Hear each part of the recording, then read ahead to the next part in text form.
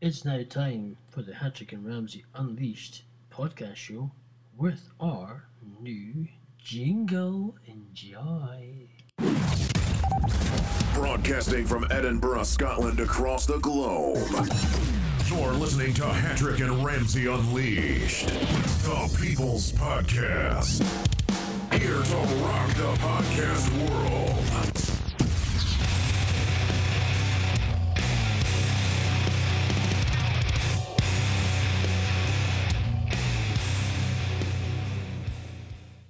Hello, thank you for listening to our new jingle. I hope you enjoyed it. Bit more different, still a little bit rocky from our last one, a bit more modern, upbeat. Got a couple of new other things coming up in the show that we're going to fit in as I record what I'm talking about. So hopefully you like our jingles. If you can, as I say, you can give us feedback, because one of the jingles is regarding you guys giving us feedback on our show, because without your feedback we cannot tell you what if we're doing good or bad, and we would love to hear from you. Please email us at hattrickandramsey@gmail.com, but we will play that jingle later on, the new one, and we'll also have a word from our sponsors as well, which is great, which our show is brought to you by, which I think I will introduce to you just now. This show is brought to you by EdinburghDusters.com and IdeasGoingLive.com. There we go. There's one of our new jingle drops, or what are you going to call it? The radio DJ drops that I was trying to say. That's what it is. So there's our sponsors. So what we're going to talk about, what am I going to talk about? And I'm going to talk about stuff a little bit in the news. I'm going to talk about breaking news, which is on Sky News. Mary Cree, or how you pronounce her name, has quit the Labour leadership race job. So basically, there's not many left. So Labour, there was about 4 or 5, now there's 2. So that sums up Labour for you. And the other thing I'm going to talk about the border between the US and Mexico. Looking on Breitbart News, I thought I would read a wee story regarding that, and you can just give us your views on that.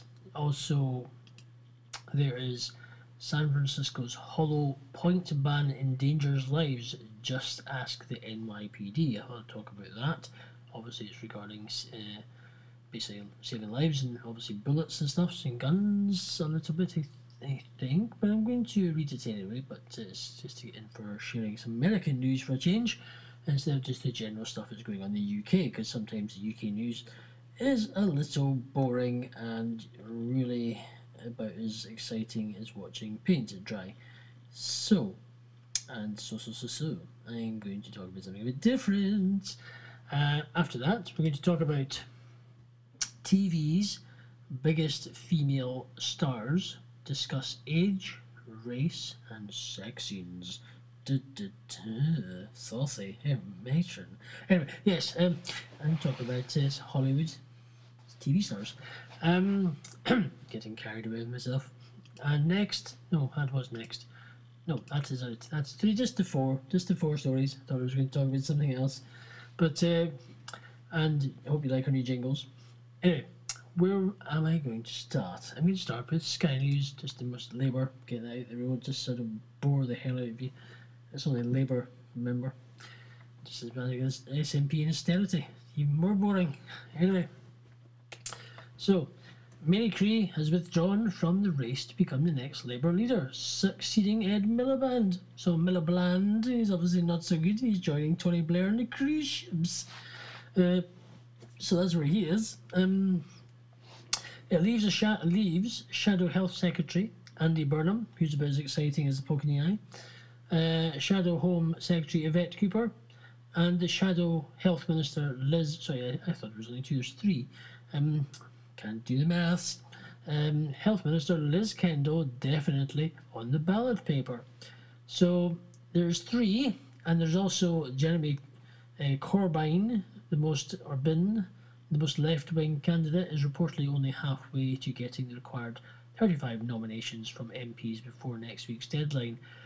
So it looks like, well, you've got pretty much a three-horse race now. It was a four, so who do you think will be the next Labour leader standing in, taking over from the vacant post from Ed Miliband?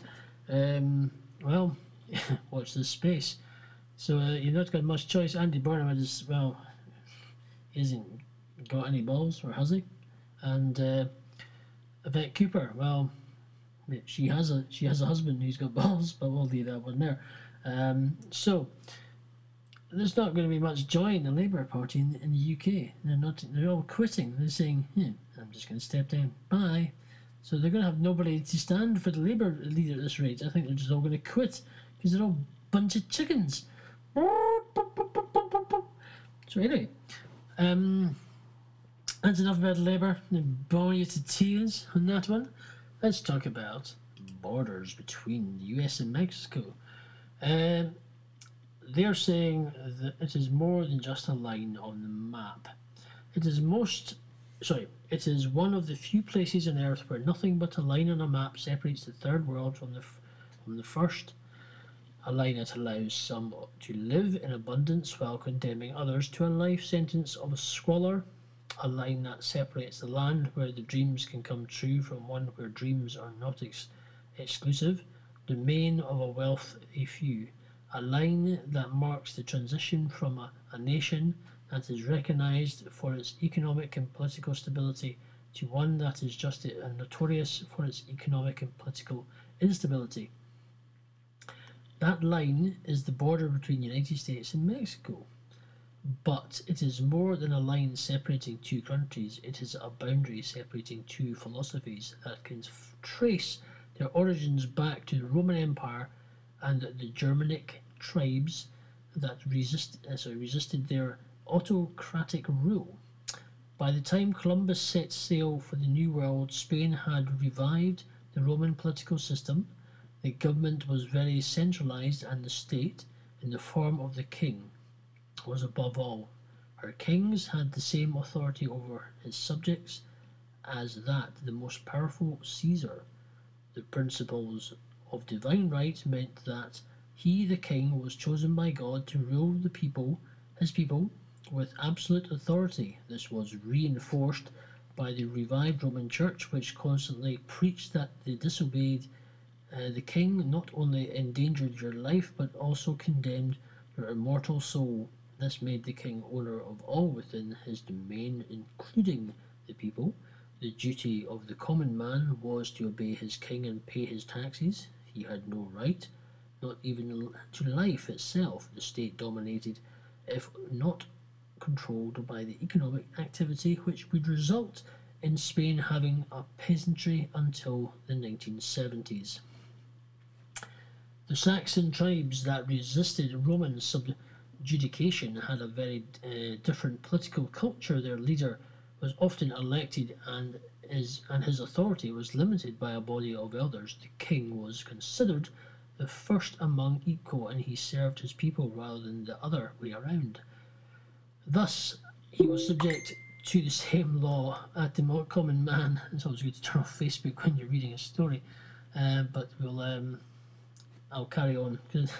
Anyway, individuals. Where was I? Thus, he was subject to the same laws as the common man. Although taxation existed, especially in times of war, there were limits on the power of the kings to impose taxes. Individuals had a right, and judicial punishment was decided by a body of peers. Most importantly, free men owned property in their own right, and the government had very little influence on the economic activity of his people. This former government would make his way to England, and by the time of Columbus would make the values of the English people very distinct, and that of continental Europe. England would develop a classical liberal style of government based principles of limited government, individual rights, private property, and free market economics. Anyway, there's a little bit of history. And we're going to do quite a lot here actually. It's quite interesting to talk about why obviously in America land of the dreams, but in Mexico they're living in poverty. So I think I want to just try and read this, and so maybe you can comment on it and what you think and give us your views. Okay, where was I? I'm going to carry on reading.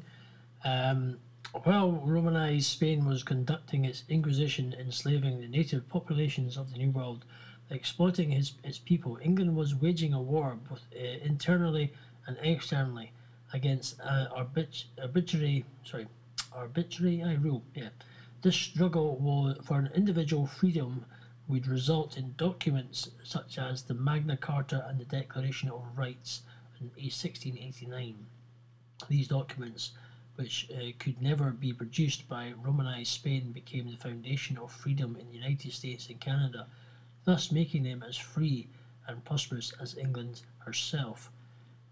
This was no surprise to Alexis de Tocqueville, obviously French, who observed nearly 2 centuries ago that colonies inherited their political culture from their colonial masters, and while North America inherited liberty from their English masters, the Spanish colonies were bequeathed Roman authoritarianism. Get my tongue in there.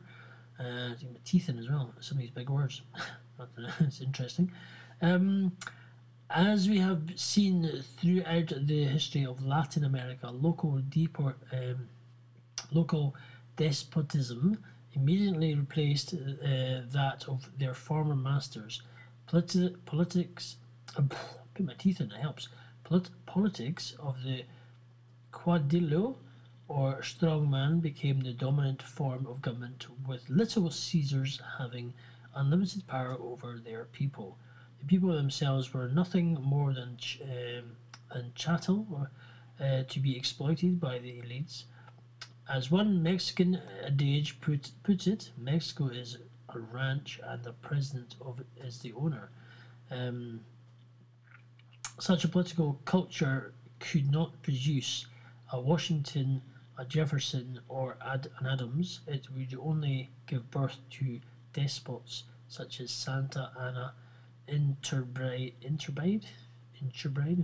and Porfirio Diaz in Mexico, the more recent Castro in Cuba, the Chavez in Venezuela, nor could it allow the economic freedom that was produced, the prosperity enjoyed by their northern neighbours. The result being that peasantry, which the English colonies never had, is still present throughout Latin America. This is why there is so much disparity between the Saxonized United States and Canada and their Romanized neighbours to the south. One side unleashes the potential of the individual, creating freedom and prosperity for the society as a whole. The other sees the common man as nothing more than a subject. There is to serve the needs of the elite-controlled state. One bedroom, a flourishing modern democracy with a vibrant financial system, while the others remain stagnant with a peasant-style economy. A Mexican antidote. Oh, I can't pronounce that word. And some of these random words. Tell you, should I read the papers? I should just look at the easy stuff. So a challenge for reading this one. Anyway, drink of water here. Sorry. So where was I? I've lost my page. Lost my bit. The Mexican antidote. Antidote? I can't. And anyway, tells the tale of a girl who was visiting her cousins north of the border for the first time. As they drove around sightseeing, her cousins explained that it was all once part of Mexico, but that the Americans took it. The girl, upon looking at the affluent's sorrowful remarks, and they took the best part too. Unfortunately, this is how most people see the difference between the two nations, never understanding the root causes for the economic inequality that exists between the United States and Mexico can be found in their political cultures. So, John L.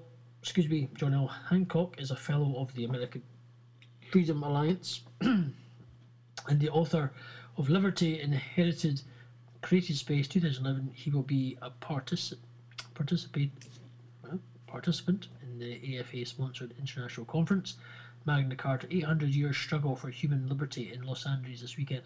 So obviously that was So that's the sort of a bit of history for you behind this.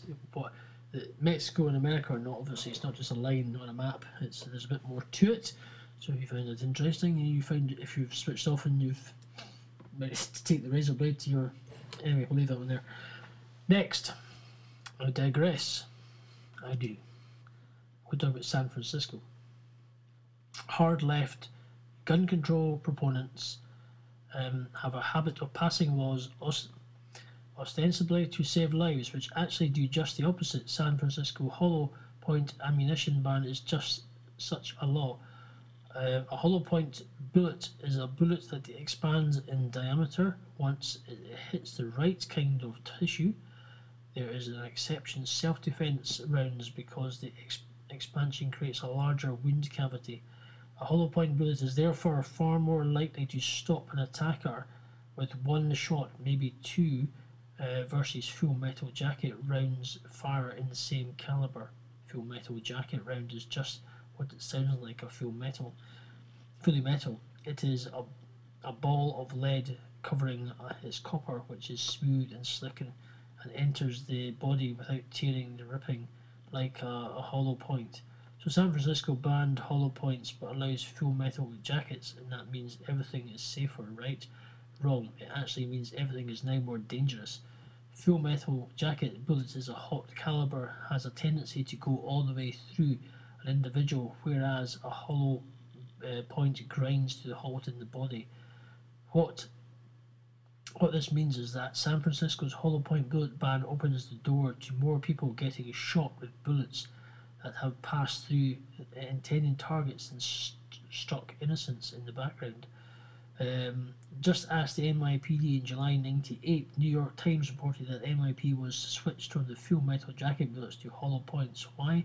Because full metal jackets had demonstrated a propensity to go through the intended target and damage or no harm intended persons or things. MIPD Police Commissioner Howard Safir put it. I was losing my place there. Howard Safir put it this way: we are in fact going to switch to hollow point ammunition as soon as we receive it. They are much safer than full jacketed bullets, which will go through a person or tumble through a person's organs and then continue on and hit innocent victims. However, in addition to the threat of over penetration, a full metal jacket round also lacks the stopping characteristics of a hollow point round. And this means San Francisco ban will also endanger lives by forcing elderly women, single moms, and even smaller men to defend themselves with their families with less effective bullets. This is lost on the left because their legislation impetus is based on emotion rather than reason. They are stuck on thoughts of how painful a hollow point must be and how much damage a hollow point must do, etc. And they never arrive at the rational conclusion. I'm having interesting talking tonight. Rational conclusion that such a bullet, if in fact so effective, they will enable law-abiding citizens to equalise the playing field and defend themselves when under attack.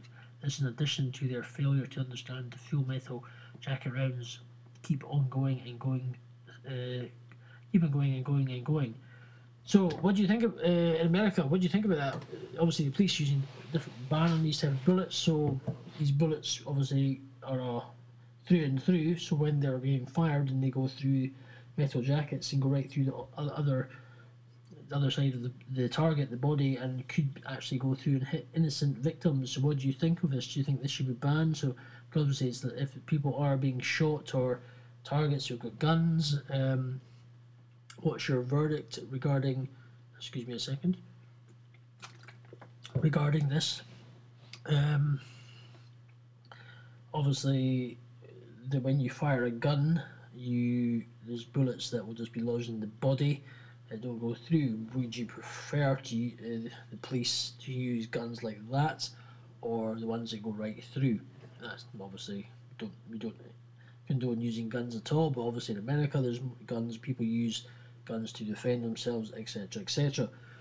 I also watched just recently a video on Facebook regarding how how a person who has a license to carry a gun, if they're carrying a gun and they're stopped by police in their vehicle, and how to respond so you're not, if you, for example, the senior officer is maybe with a rookie, so the rookie is coming around the other side of the car while the main officer is coming around the driver's side, with it being on the left in America, and how to approach the officer, how to construct a conversation regarding, without saying, I have a gun on me, and the officer draws his weapon and goes, oh help, so it creates silly, unnecessary tension. Now, the video that I was watching was explaining how the officer was explaining and how to, for the guy in the car, it was a sort of, to make it easier. Obviously, in America, you keep your hands where the officer can see them. When they ask for your license registration, you say, here we go, and he has said, even if they've got a gun permit, for example, so instead of saying you've got a gun, by saying, yes, I am carrying, and the way to do it is to engage the officer and saying, yes, I'm carrying, how do you wish me to proceed if you ask me to get out of the car, if you ask me to get out of the car, that kind of thing. It's by engaging the officer that way will be a lot safer and better.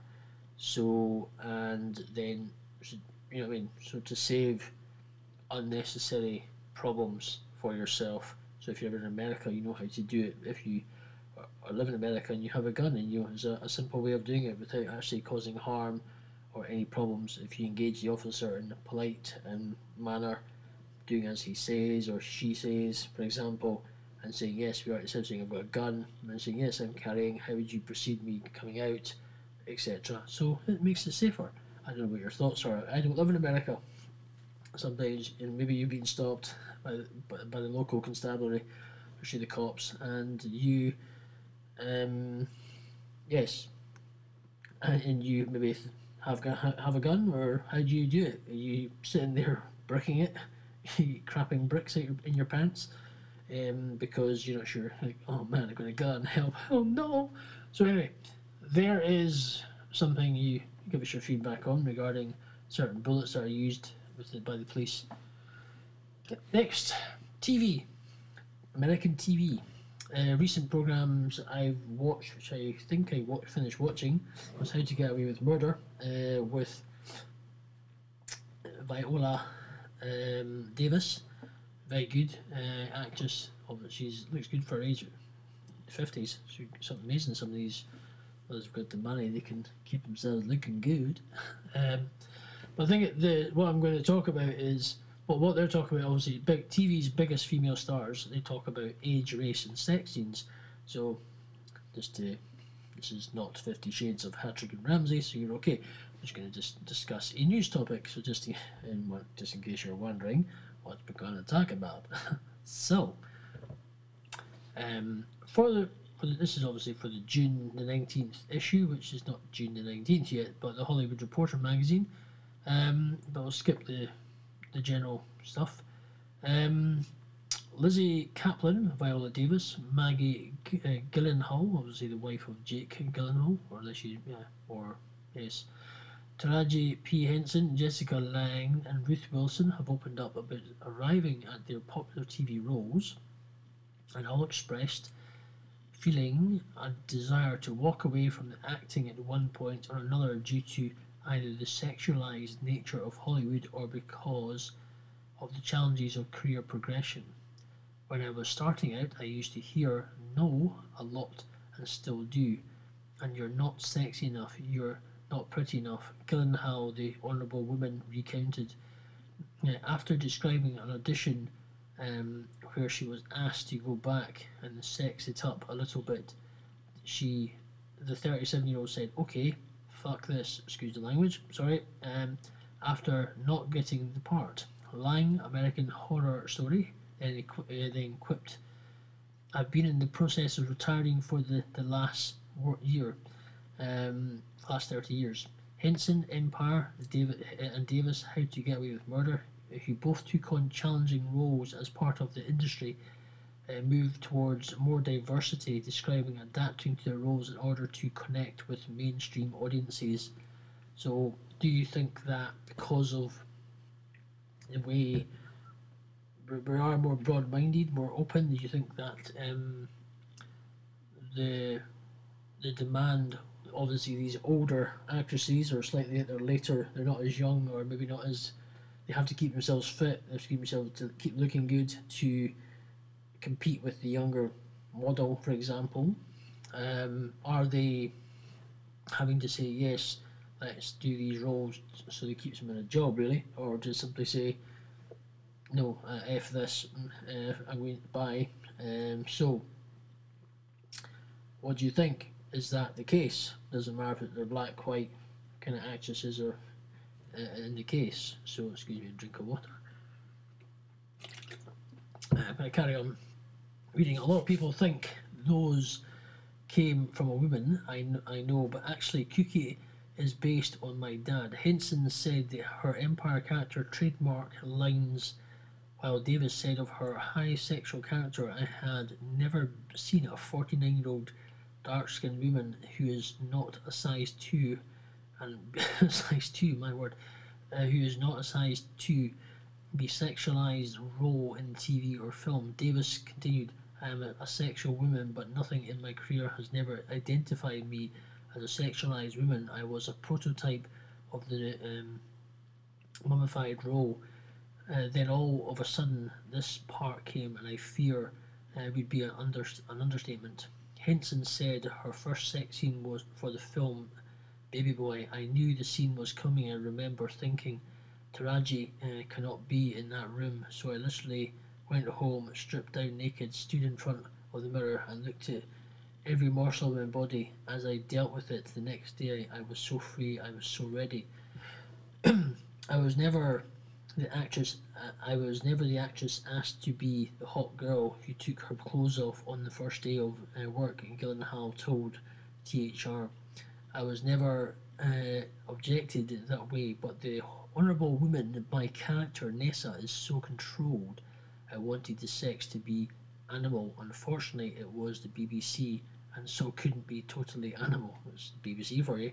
The bloated broadcasting corporation, the BBC, who will rather pay more money to TV presenters, and rather than actually trying to pay money to sort out all the paedophiles in the ring of the BBC. Anyway, we'll leave that one there for another day. Gyllenhaal also added, I wanted to show what a woman at my age actually really looks like. I am much more turned on when I see people's bodies than that look like bodies I recognise. Kaplan, Master of Sex, said there are women of all ages and body types. It's a very equal opportunity of her Showtime series. On the perils of being typecast for a particular character type, Wilson, The Affair, said, for a long time I did all these costumed, quiet, innocent women. On her first sex scene, the actress stated, I can't just be normal. Generic sex scene. There are assumptions that women are always the focus of titillation, and I wanted my contract to say for every female orgasm there had to be a male orgasm. And there we go. I'm just reading from Breitbart. No, it is Breitbart. Just in case you're wondering, if you want to confirm where my story. Yes, where are they?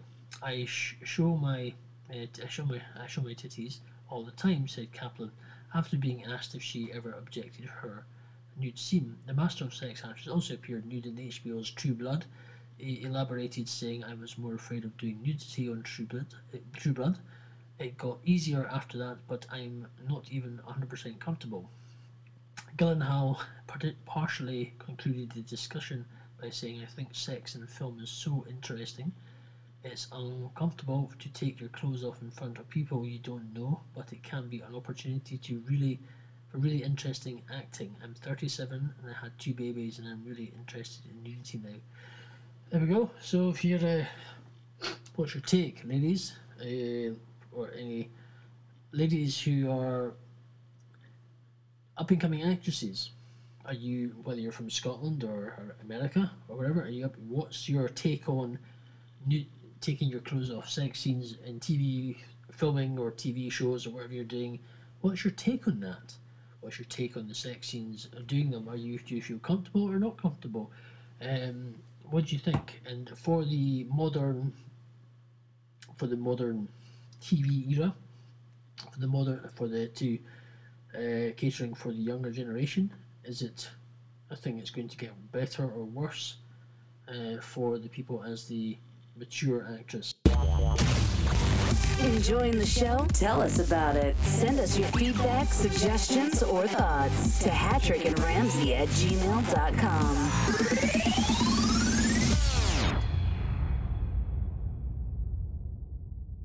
So there you have it. If you want to give us your feedback on the show, that'd be great. Appreciate it if you tell us how we're doing. I've been taking comments from people, friends, so I can actually improve my how I broadcast to you.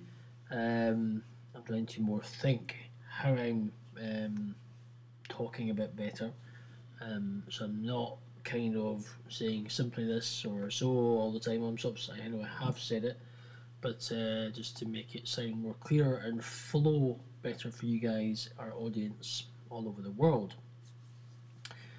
Another quick story I was going to talk about and then get your feedback on it for those who are in the UK. What's your verdict on the new driving license scheme which has been rolled out by the DVLA, which is the Driving Vehicle Licensing Association, saying you do not need your paper part anymore and you're willing to have to issue a code if you want to rent a vehicle and all that. You just need your card part, not the paper bit anymore. Paper bit does have all your points or bands if you've what you can drive and not drive on your paper part, and it's a kind of a more, they've just obviously thought it up, typical government organisation, let's do this, and on the first day they crashed the website. So another harebrained idea by the British government, a nice government department full of total unelected quangos, people who couldn't organise a piss up in a brewery, and let's just spend a whole lot of money on a new system to make it more complicated for people just to rent cars and stuff like that. Why are you hell-bent on wasting money when the perfectly good system was fine? People bring their paper part, to show them what's on, or you put a system in place that people must send their paper part back every so many years to be updated of any points, etc., or points taken off, etc., for driving. Simples, like we have to do now to update our photograph every 10 years because we all change and we all look different every 10 years, and odd wrinkles appear.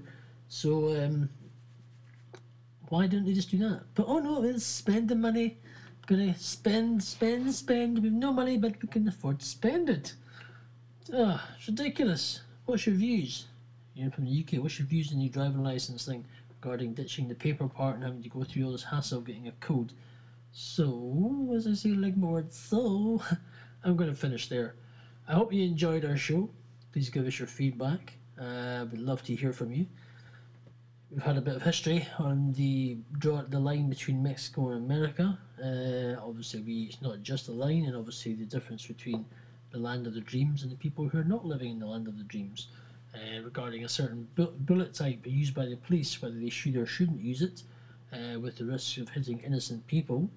We've had the discussion regarding black and white actresses who are obviously aging, regarding their race and sex scenes in their TV shows, and how they feel about it. Certainly not 50 Shades of Grey, so you're okay there. Yes, so that is what we've been talking about, and a little bit about our DVLA.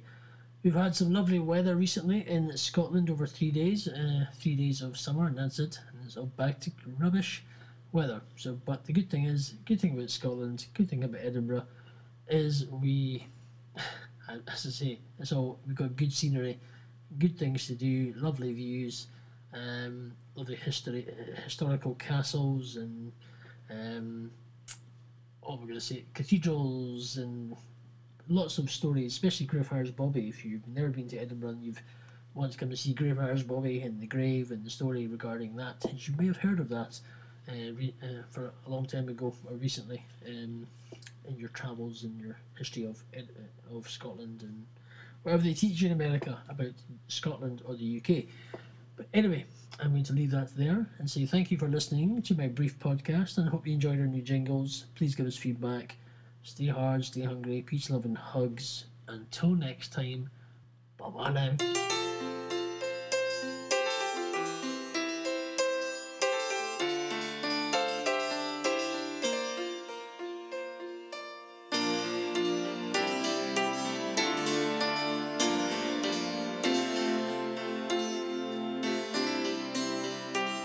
Have you ever walked alone at night like a man against the world? No one takes your side. A boat against the tide. When your faith is shaken, you start to break, and your heart can't find the words. Tossed upon the sand, I give you a man against the world. All the people cheer till the end is near, and the hero takes a fall. Then they'll drag you through the mud. You're only flesh and blood. Now I've walked the path from dark to light, and they've yet